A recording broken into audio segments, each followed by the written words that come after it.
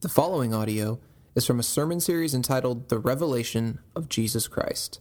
For more information about Sacred City Church, please visit scmoline.com. Hear the word of the Lord from Revelation 8:6 through chapter 9. Now the 7 angels who had the 7 trumpets prepared to blow them. The first angel blew his trumpet, and there followed hail and fire mixed with blood, and these were thrown upon the earth. And a third of the earth was burned up, and a third of the trees were burned up, and all green grass was burned up. The second angel blew his trumpet, and something like a great mountain burning with fire was thrown into the sea, and a third of the sea became blood. A third of the living creatures in the sea died, and a third of the ships were destroyed. The third angel blew his trumpet, and a great star fell from heaven, blazing like a torch, and it fell on a third of the rivers and on the springs of water. The name of the star is Wormwood. A third of the waters became wormwood, and many people died from the water because it had become bitter. The fourth angel blew his trumpet, and a third of the sun was struck, and a third of the moon, and a third of the stars, so that a third of their light might be darkened, and a third of the day might be kept from shining, and likewise a third of the night. Then I looked, and I heard an eagle crying with a loud voice as it flew directly overhead, "Woe, woe, woe to those who dwell on earth at the blast of the other trumpets that the 3 angels are about to blow." And the 5th angel blew his trumpet, and I saw a star fallen from heaven to earth, and he was given the key to the shaft of the bottomless pit. He opened the shaft of the bottomless pit, and from the shaft rose smoke like the smoke of a great furnace, and the sun and the air were darkened with the smoke from the shaft. Then from the smoke came locusts on the earth, and they were given power, like the power of scorpions on the earth. They were told not to harm the grass of the earth or any green plant or any tree, but only those people who do not have the seal of God on their foreheads. They were allowed to torment them for 5 months, but not to kill them, and their torment was like the torment of a scorpion when it stings someone. And in those days, people will seek death and will not find it. They will long to die, but death will flee from them. In appearance, the locusts were like horses prepared for battle. On their heads were what looked like crowns of gold. Their faces were like human faces, their hair like women's hair, and their teeth like lions' teeth. They had breastplates like breastplates of iron, and the noise of their wings was like the noise of many chariots with horses rushing into battle. They have tails and stings like scorpions, and their power to hurt people for 5 months is in their tails. They have as king over them the angel of the bottomless pit. His name in Hebrew is Abaddon, and in Greek he is called Apollyon. The first woe has passed. Behold, 2 woes are still to come. Then the 6th angel blew his trumpet, and I heard a voice from the 4 horns of the golden altar before God, saying to the 6th angel who had the trumpet, "Release the 4 angels who are bound at the great river Euphrates." So the 4 angels who had been prepared for the hour, the day, the month, and the year were released to kill a third of mankind. The number of mounted troops was twice 10,000 times 10,000. I heard their number. And this is how I saw the horses in my vision and those who rode them. They wore breastplates the color of fire and of sapphire and of sulfur, and the heads of the horses were like lions' heads, and fire and smoke and sulfur came out of their mouths. By these 3 plagues, a third of mankind was killed by the fire and smoke and sulfur coming out of their mouths. For the power of the horses is in their mouths and in their tails. For their tails are like serpents with heads, and by means of them they wound. The rest of mankind, who were not killed by these plagues, did not repent of the works of their hands, nor give up worshiping demons and idols of gold and silver and bronze and stone and wood, which cannot see or hear or walk. Nor did they repent of their murders or their sorceries or their sexual immorality or their thefts. This is the word of the Lord. If you were with us last fall, we took a few weeks and we studied the Lord's Prayer in this sermon series called Pray Like Jesus. We went line by line through the Lord's Prayer. And what we noticed was that when that prayer is memorized, oftentimes it's easy to let it just sort of roll off the tip of our tongues, sort of be desensitized and unmoved by the big things that we're asking from God or asking God to do in us. And that was a series to sort of slow us down, to sort of shape our minds around this prayer. Because when Jesus gave us this prayer, he intended it for it to do two primary things every time we pray.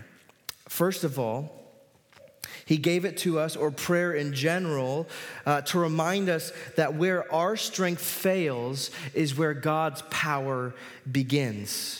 So in the sense that as creatures, we realize that there's limitations on us, that we're created beings, that we can't do everything. And so we come to God in prayer asking for his help. And while we are limited, God is not. Now, the second thing that big picture-wise the Lord's Prayer is meant to do is to function as a meaningful cadence that snaps us back to the comforts that we find in the true reality in Christ. It's telling us that it's speaking to the deep anxieties and fears in our lives. It's shaping our actions and our thoughts and our desires.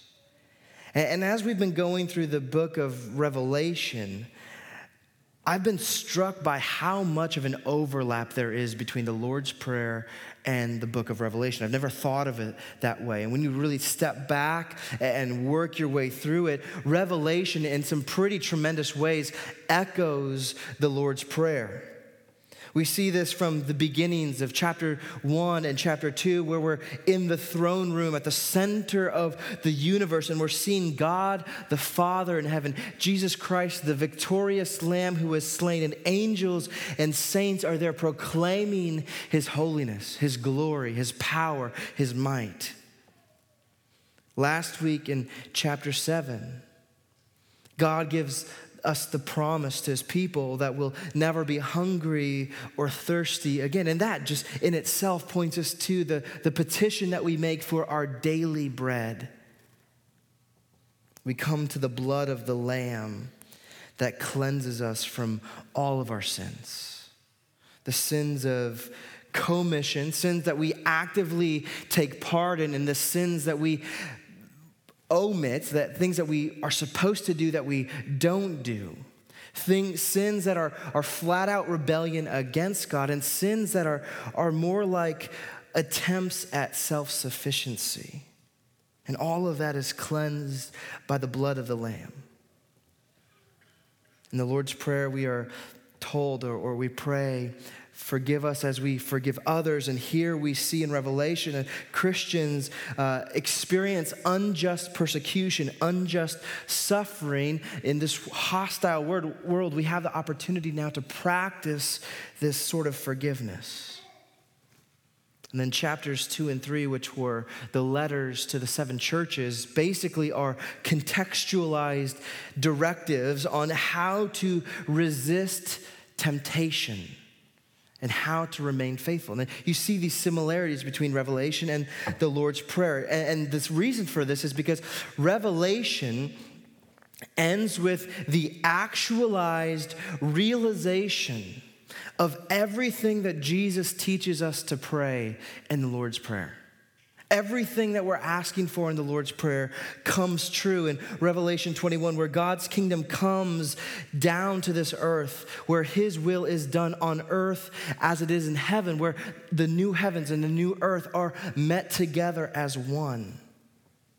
Now, this is the glorious day when we are face to face with Jesus, where there's no more pain, there's no more sorrow, no more guilt or fear or injustice. But before arriving to the glory of chapter 21, God is essentially showing us in John's revelation, in Revelations chapter 6 through 20, how he will accomplish that. And that comes in the petition, deliver us from evil, that we find in the Lord's Prayer. And we say, deliver us from evil. We're asking God, as his people, Lord, save us from the evil that surrounds us. Now, in order to do this, in order to deliver on the new heavens, new earth, God is going to execute justice and destroy every single molecule of evil.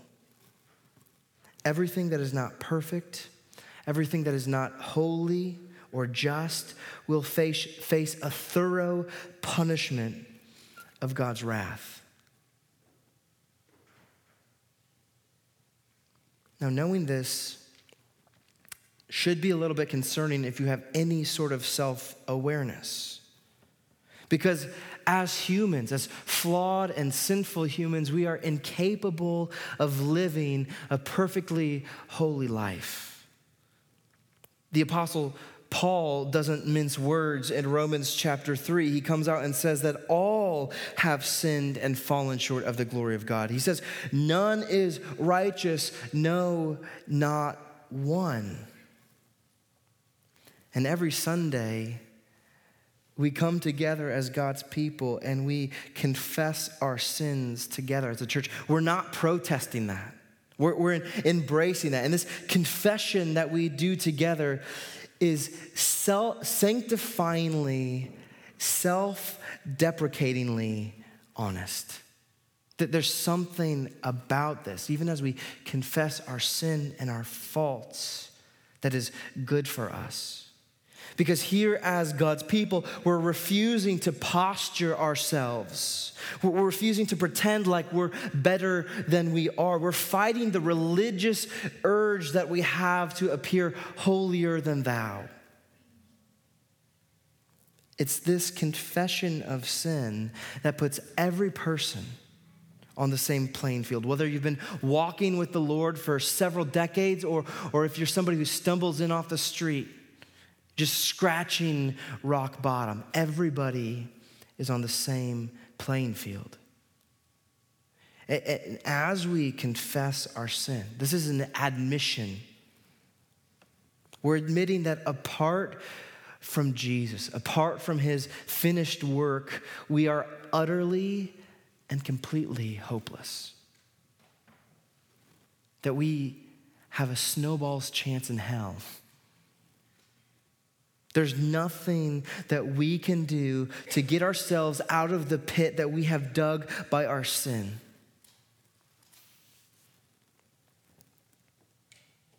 Now, confessing our sin is the courtroom equivalent of pleading guilty to cosmic crimes against God. And this is damning because the punishment, the sentence that we receive for these crimes isn't a little probation time. It's not a little time spent in jail. This is for us to be eternally under God's wrath. And last week in chapter 6, the question was asked, who can stand? Who can stand under God's wrath? Who can survive that? And the answer is no one. There's no one who can stand on their own, which when we look at it this way, when we make it this stark, it seems pretty depressing, fatalistic even. It makes most of us uncomfortable and we squirm in our seats. Now, the church has been battling with this for a long time. It feels the pushback. And in recent decades, as the church talks about these hard topics, there's this desire to kind of side skirt these discussions about sin and wrath and judgment. Try to soften it up in a way that makes things a little bit more palatable for the modern person. But to do this is an injustice. It's a detriment. It's unhelpful. Because only when we understand the reality of the bad news, only when we understand how hopeless we are we able to respond appropriately to the good news that we find in Christ. See, knowing that we're unable to stand under God's judgment on our own causes us to rejoice in the gospel when we find out that because we have been sealed by Christ, because he has lived and died for us, he's lived the perfect life on our account, he died the death that we deserve, that we rejoice. And that the only way to withstand such brutal judgment is to be covered by the blood of the Lamb.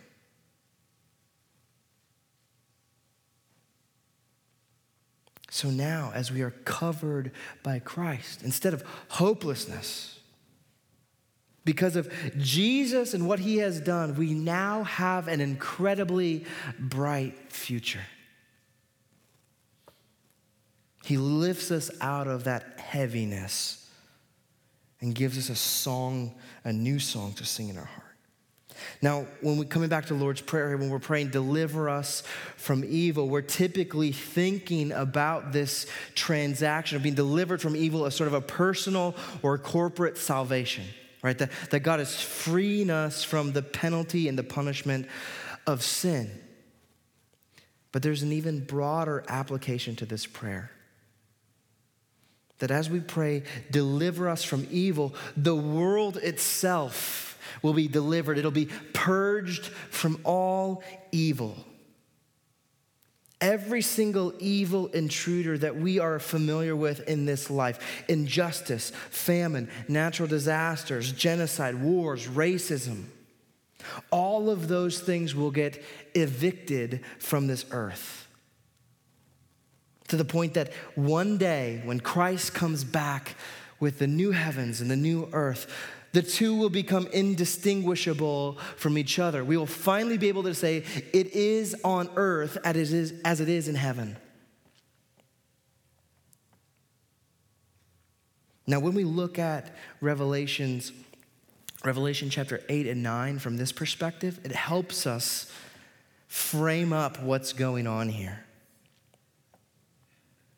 God is fulfilling the supplication that his people have been making for the last 2,000 years.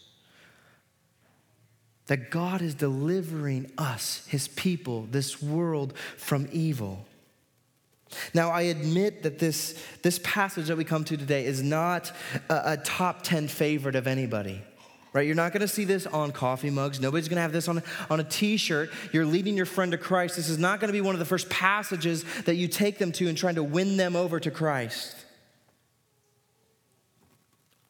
Parents aren't going to use this for a life verse for parent-child dedications or baptisms. Because this, quite frankly, this is a passage that is strange and frightening and very sobering. And we need it. So let me assure you, you're not alone this morning. If you come to it and you get a little queasy. In fact, I come up here this morning and I'm feeling a little bit queasy with it because I've been sitting in this text for the last week. But if we frame this up as God delivering the promises of the Lord's Prayer, this makes sense. See, this isn't God off his meds. God isn't flipping out on creation for no reason. Everything that he does in chapters 8 and 9, in fact, the rest of Revelation, is measured and calculated and appropriate. Remember that. This is helpful to keep in mind as we watch this created order sort of unravel in this process of judgment, which is the equivalent of decreation. Now, if you were here last week, you're probably wondering, because this seems to be a little bit repetitive here. We saw some of this decreation start happening last week with the 4 horsemen, and the foundations of the earth started to crumble. The sky was wiped out. And so you're probably wondering, this is happening again? I thought this unraveling happened last week with the seals. And so it's fair to ask, what's left to be destroyed? I thought Jesus pretty much executed everything. But what John is doing here in the book of Revelation, he's making note of the thoroughness of God's judgment. And in order to do that, he provides 3 sets of judgments. We saw the first one last week, right, with the 7 seals as they were opened. This week we see 6 of the 7 trumpet blasts. And then later on, we're going to see a set of 7 bowls of wrath being poured out. Now, given the way that we read linearly, right? We read from left to right down the page, it gives us the impression that these sets of 3 acts of judgment are happening one after the other. That is some sort of sequential, chronological unfolding of God's revelation. Of God's judgment, excuse me. But most likely, what scholars say is that these 3 sets of judgments are not 3 different sets of judgment. In fact, it's one set of events approached from 3 different angles. They call this, and this is a $5 phrase, they call it progressive recapitulation. Okay, so what's happening here is that John is telling the story of God's judgment, but he's doing it in a way that each time he tells it, he adds a layer. It's kind of like a movie that came out a few years ago called Vantage Point. It's basically a story about, I don't even remember what it's about, honestly, but the way the film is set up is kind of unique, and that one event happens. And throughout the movie, that one event is told from several different angles, different eyewitness accounts. And so that is kind of what's happening here in the book of Revelation. John is describing God's judgment from different standpoints, different vantage points. Last week, the seals were, you could say, from the vantage point of a believer. Right, he talked about the seal of the scroll being opened. But in the midst of opening the seals, God's people were sealed in. They were marked and secured and protected. But chapter 8 and 9 comes at it from the perspective of an unbeliever, someone who's been unrepentant and does not relent to God's call, which explains the bleakness which we experience and feel. See, as John is telling us about these trumpet blasts, these blasts are ear-splitting. And John writes in a way as if they're coming fast and hard. Within 6 verses, from verse 6 of chapter 8 to verse 12, we see a third of the entirety of the earth, the sky and the seas, taking major blows.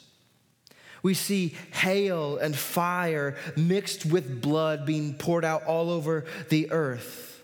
Grass is destroyed. A flaming mountain is tossed into the sea, killing a third of the sea creatures and the ships that find their home in that.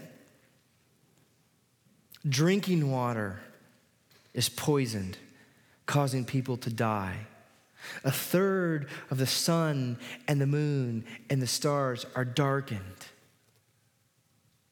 This is pretty disturbing. And then in verse 13, an eagle flies overhead and cries out with a loud voice, "Woe, woe, woe to those who dwell on the earth." Now, there are a few things that are going on here that are noteworthy, that we need to kind of grab onto if we're going to understand what's happening. Throughout the book of Revelation, John uses a moniker. He uses earth dwellers as a moniker for people who have rejected God, people who are unrepentant of their sin, who refuse to trust in Jesus as their Savior. Following in the footsteps of Jesus, who said, "My kingdom is not of this world." Christians have been notorious for claiming that this world is not our home. We say that we are resident aliens. We are spiritual exiles. We're here in a place temporarily that isn't necessarily our final resting place, but for people who are unbelievers, this is all that they have.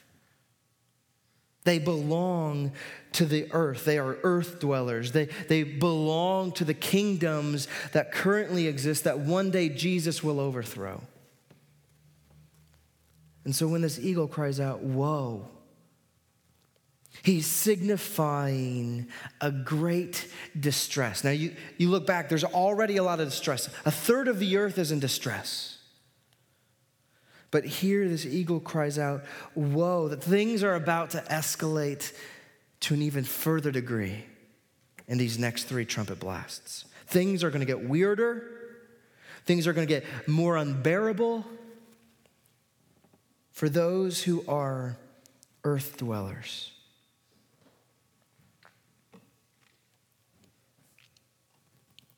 When the 5th trumpet blows,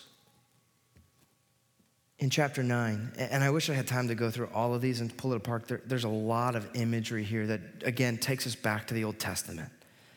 But I'm just sort of flying through this here. In the 5th trumpet blow, beginning of chapter 9, the first 12 verses, John intentionally paints a picture that all hell is breaking loose. And I mean that in like the most literal way. He's this angel that gets kicked out, the star that falls, is Satan being kicked out of heaven. And Satan falls to the earth, and he has a key to a bottomless pit that for whatever time has been containing and suppressing some demonic creatures. And from this bottomless pit, as it's open, there's a thick cloud of smoke that pours out. It's so thick so just imagine this. Already a third of the light that we experience is darkened. And now this thick cloud of smoke comes into this darkened earth and makes things even darker.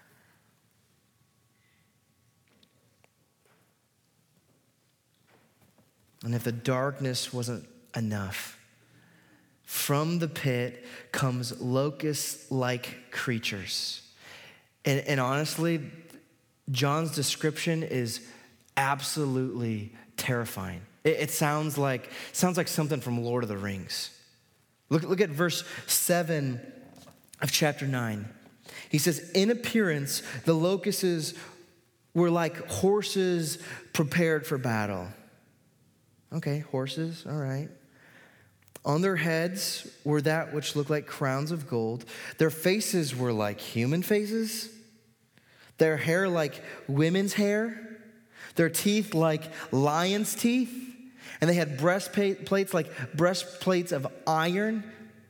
And the noise of their wings was like the noise of many chariots with horses rushing into battle. They have tails and stings like scorpions.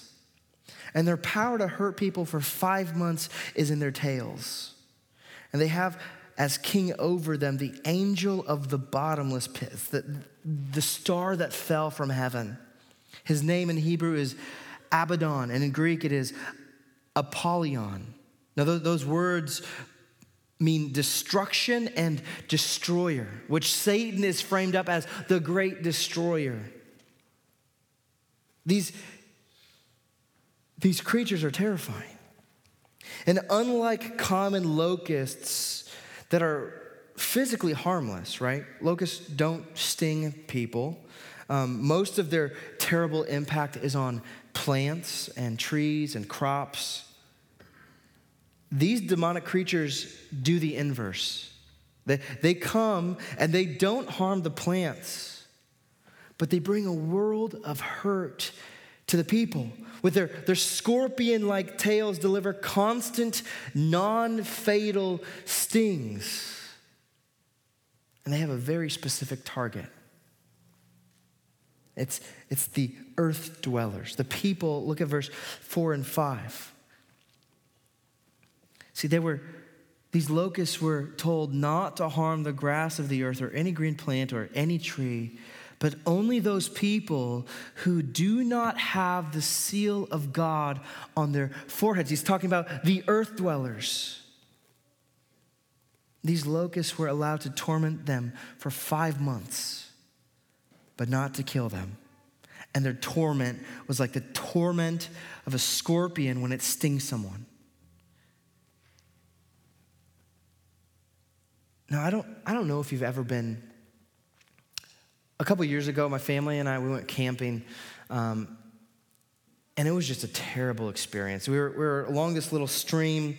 Mosquitoes were miserable. Like, we went for a walk thinking, this will be nice, relaxing along a nice little canal, and we'll enjoy it. And it did not take long for us to realize how miserable this experience was. Mosquitoes bombarded us, like unbearable.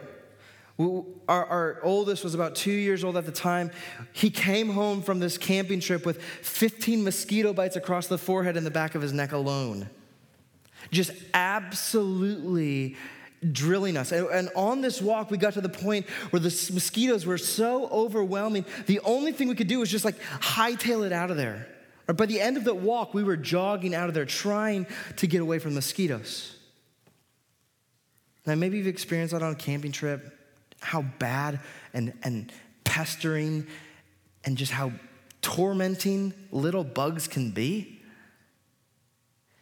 Multiply that times infinity, okay? That is the torment in which people experience here. They're absolutely miserable. And there's no escape. There's no alternative but to experience and forbear this misery. In fact, in verse 6, look at this. And in those days, people will seek death and will not find it. They will long to die, but death will flee from them.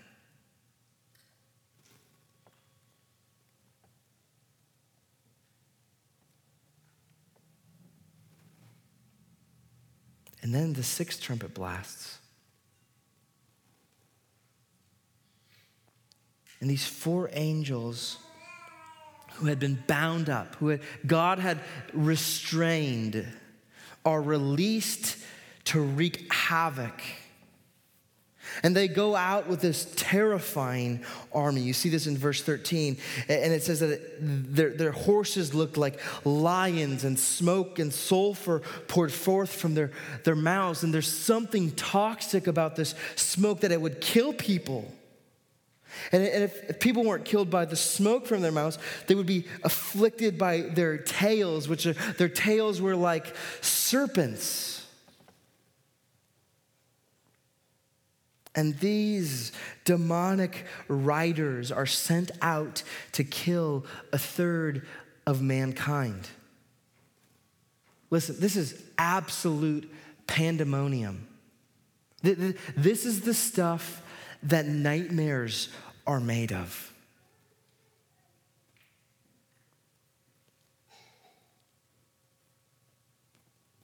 And the way that John talks about this, he makes it really clear that human language is failing at describing the terror of these things. He's using the odds and ends of human language. You see this in the way that he uses the word like.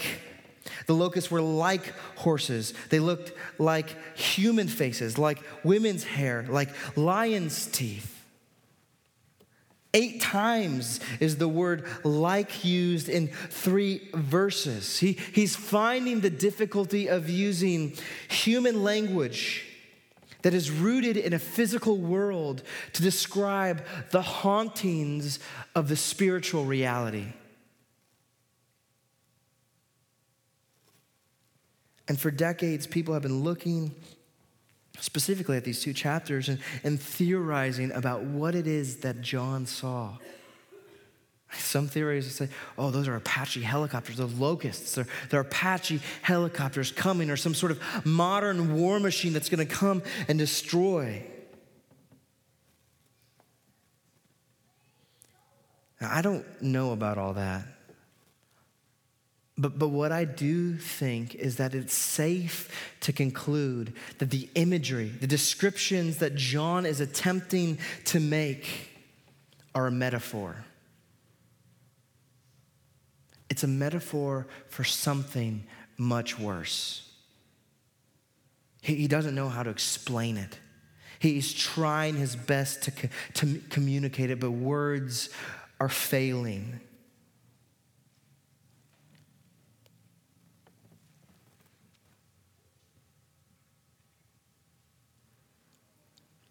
Now, there's a terror to what we see here in Revelation chapter 8 and 9. But John leaves breadcrumbs for us to make sense of this, right? Taking us back to the Old Testament. He's giving us clues on how we can biblically make sense of what's going on here, because it sounds absolutely miserable. And the breadcrumbs that he leads us back to Exodus, where God's people have been trapped in Egyptian slavery for 400 some years. They've been oppressed and beaten. They've been subjected to hard slave labor under the cruel hand of Pharaoh. And here God sends Moses to deliver his people out of the land of Egypt. Each time he goes to Pharaoh and says, Pharaoh, let my people go. But over and over and over, Pharaoh says no, and he hardens his heart toward God. God sent plagues each time Pharaoh told him no, and each one of those plagues was a direct attack on one of their false gods that the Egyptian people would worship. Now, in these plagues, what God is doing here is showing his power in judgment. Each time Pharaoh had a run-in with God, his heart got harder and harder and harder. Each plague got more severe until it was finally the Egyptian people were crushed at the death of their firstborn sons. Now, you would think that in the process of unleashing these plagues on the Egyptian people, there would be some relenting, right? At some point, the Egyptian people would realize, I think we're outmatched here. We might as well subject ourselves to this living and true God. But that's not what happened with the majority of Egyptians, and definitely not with Pharaoh. Although there were a minority of Egyptians who had a different response. They became aware of the severity of God's judgment. They became aware of God's power, and they had a change of heart, and they turned and they worshiped the living God of Israel. And we see this in Exodus chapter 12, where we're told a mixed multitude leaves Egypt to escape Pharaoh and to worship the real God. Now, in Revelation 8 and 9, John is invoking much of the same feeling here. But what he's telling us is what's happening here is the great and the truer Exodus. where God is taking his people and he's moving us out of the brokenness of the world, and he's creating a new heaven and a new earth. He's delivering us to a new promised land. And ultimately, that's what's going to happen when the seventh trumpet is blown in chapter 11. Final judgment happens. All evil is judged. All evil is done away with. The kingdom of earth is now the kingdom of Christ. But to get there, God is dealing with all of the evil in the world in the way that he dealt with Pharaoh and the Egyptians through these plagues of judgment.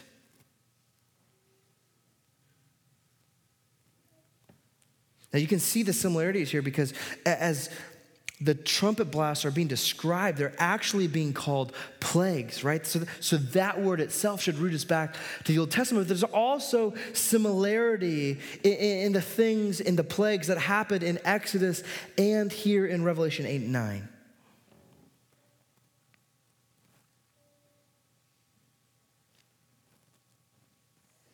And as these judgments unfold, the same thing happens that happened in Egypt. People's hearts are getting harder. If people survive the monstrosity of judgment, still they do not repent. We see this in verse 20 of chapter 9. It says, the rest of mankind who were not killed by these plagues did not repent of the works of their hands, nor give up worshiping demons and idols of gold and silver and bronze and stone and wood, which cannot see or hear or walk. They're lifeless gods. Nor did they repent of their murders, of their sorceries, of their sexual immorality, or their thefts. Regardless of how bad things got, the earth dwellers were cemented in their ways. The idolatries that they turned to, the things that they loved more than God himself, the things and the places that they turned to find meaning and hope and identity and comfort, now are the things that destroys them. That's the thing about idol worship. Right? You give yourself to something. You live your whole life pouring out before something, and in the end, that thing turns on you.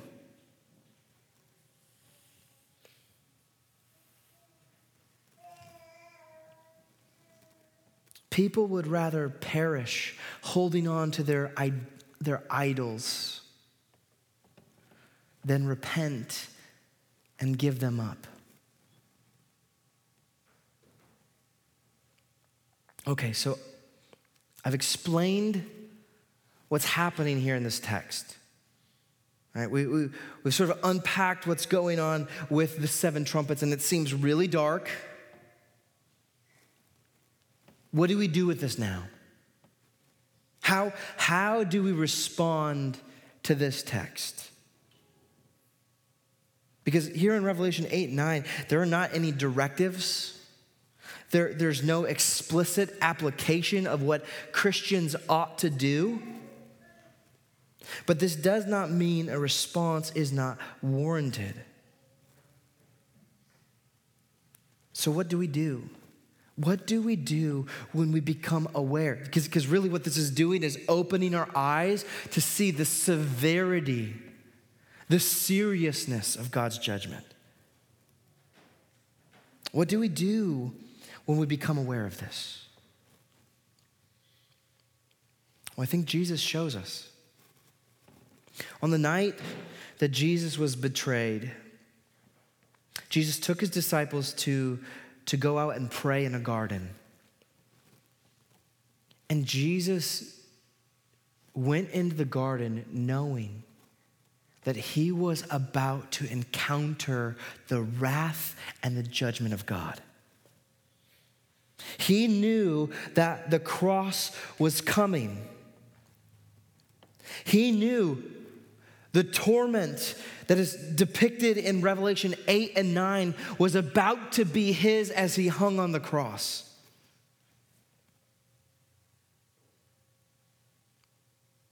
And Jesus feels the agony of this reality. He turns to his disciples in Matthew 26 and he tells them, my soul is very sorrowful, even to death. At the thought of God's judgment, Jesus himself is anguishing. He's distraught over the reality. Even to the extent where he goes to God in prayer and he says 3 times, is there any other way to do this? Can you take this cup from me?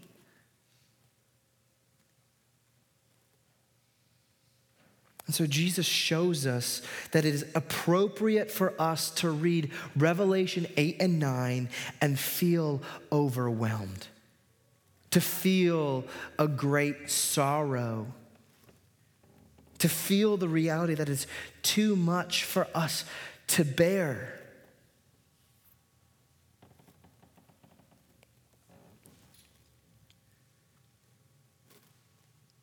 If we understand Revelation 8 and 9 correctly, there's no way we can read it and be unaffected by it.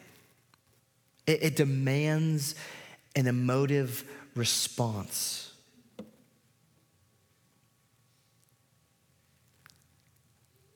Now, this is where I started out at the beginning saying that without Jesus, we are hopeless. But because of Jesus, we have an incredibly bright future. Here's why. Because Jesus went through with God's plan. God said, this is the only way.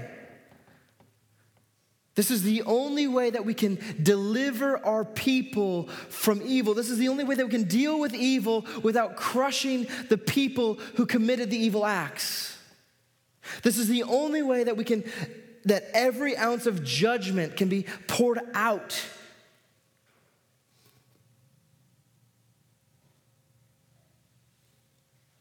And so Jesus did it.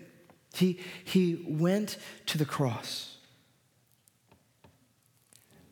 And so when we see that, when we see what could have been, what our reality could have been because of our sin, because of our desire to walk away and wander from God, it causes a different response. It's not just a response of sorrow, it's a response of worship. Revelation 8 and 9 should have been you and me. But because Jesus went to the cross, he paid for our sin so we wouldn't have to pay for it ourselves. That each and every one of our sins was placed on him. He was crushed so we would not be crushed. Instead of experiencing the torment of judgment, now by faith in Jesus, we inherit a glorious eternity with him.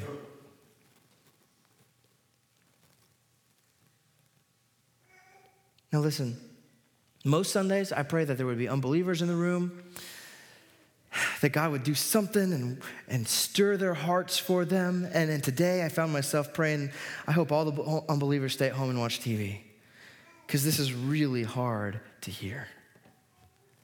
But listen, if you're in the room and you don't know Jesus yet, I'm begging you, as somebody who is on the same path that you are headed down, turn to Jesus while you can.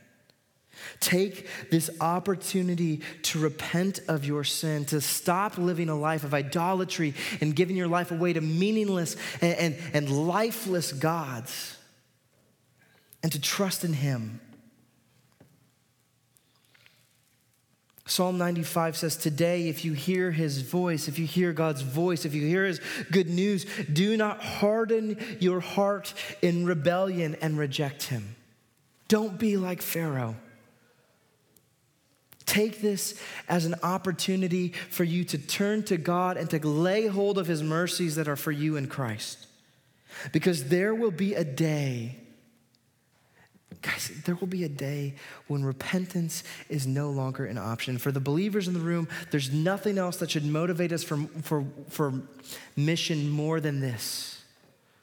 Knowing that there are people who are going to perish. There are people who we know that this might be their reality. And so in every ounce of faith and in good works, we step out to proclaim what Christ has done for these people. Because the reality is that without Jesus, our future is incredibly bleak. But with him, things are incredibly bright. Now, when Jesus is in the garden, he has a response to the severity of judgment. He has a response to the sin that he's seeing that's going to come piling down on him. But he turns and he talks to his disciples and he tells them, watch and pray that you may not enter into temptation. The spirit indeed is willing, but the flesh is weak. Now this is something that Jesus says that in its immediate context has direct application, and specifically to Peter, James, and John, the three dudes that Jesus is with as he's praying. And he's telling them, hey guys, stay awake, be watchful, don't fall asleep on me, and stay awake and pray. But even in this saying, there is a broader application for Christians. There's a sense where we need to watch and pray. What are we watching? We need to watch our own hearts.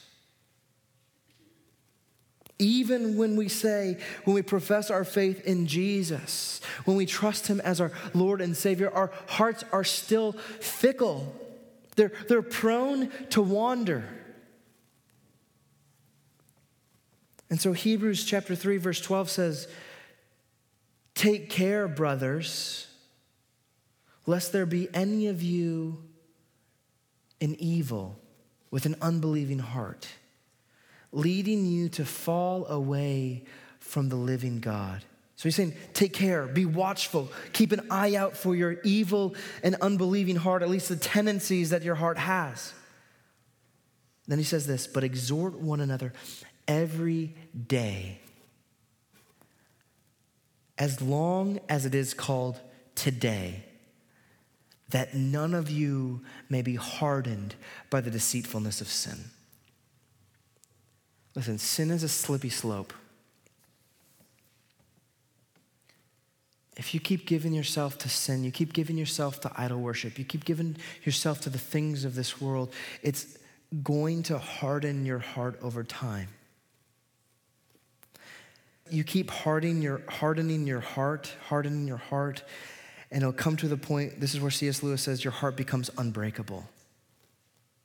That there's no conviction of sin. You're just stuck in it. And an unbreakable heart will eventually be crushed. And so we need to be watchful that our hearts don't get hardened by the deceitfulness of sin. And this isn't just like a me and God thing tucked away in our little prayer closet. This is a communal thing. This is a command for brothers and sisters to exhort one another every day, to allow people to speak in your life and say, brother, sister, is your hope in Jesus right now, or is it your hope in the things of your own hands? So we keep watch, and finally we pray. We keep praying the Lord's Prayer. We keep realizing there's a certain degree where our flesh fails, but the Spirit of God is willing and strong. By God's grace and power, the Spirit is at work helping us to resist sin, to say no to sin and to say yes to Jesus, and delivering us from evil. Helping us to pray and mean it, your kingdom come, your will be done on earth as it is in heaven. Deliver us from evil. We keep praying that God would do a work and that it would start in our heart, that our own hearts would be transformed, that the kingdom of God would be breaking in first internally. We'd be praying for our not yet believing friends and neighbors and families, that they would come to know Christ as their Savior, that the kingdom of God would be breaking in their own hearts. That we would both be convicted of our sin, that we'd come face to face with the reality of the bad news. That today we can look at how bad it is. But in seeing the good news of Jesus and what he has done in the gospel for us, we can rejoice in the good news for eternity. That's what we do with this text. Father, we pray that you would do a work in us now. It's a hard pill to swallow. It's from you. It's your word. We're trusting in it. It takes faith to approach these words and think, how can this happen? But Father, your plan is good and perfect.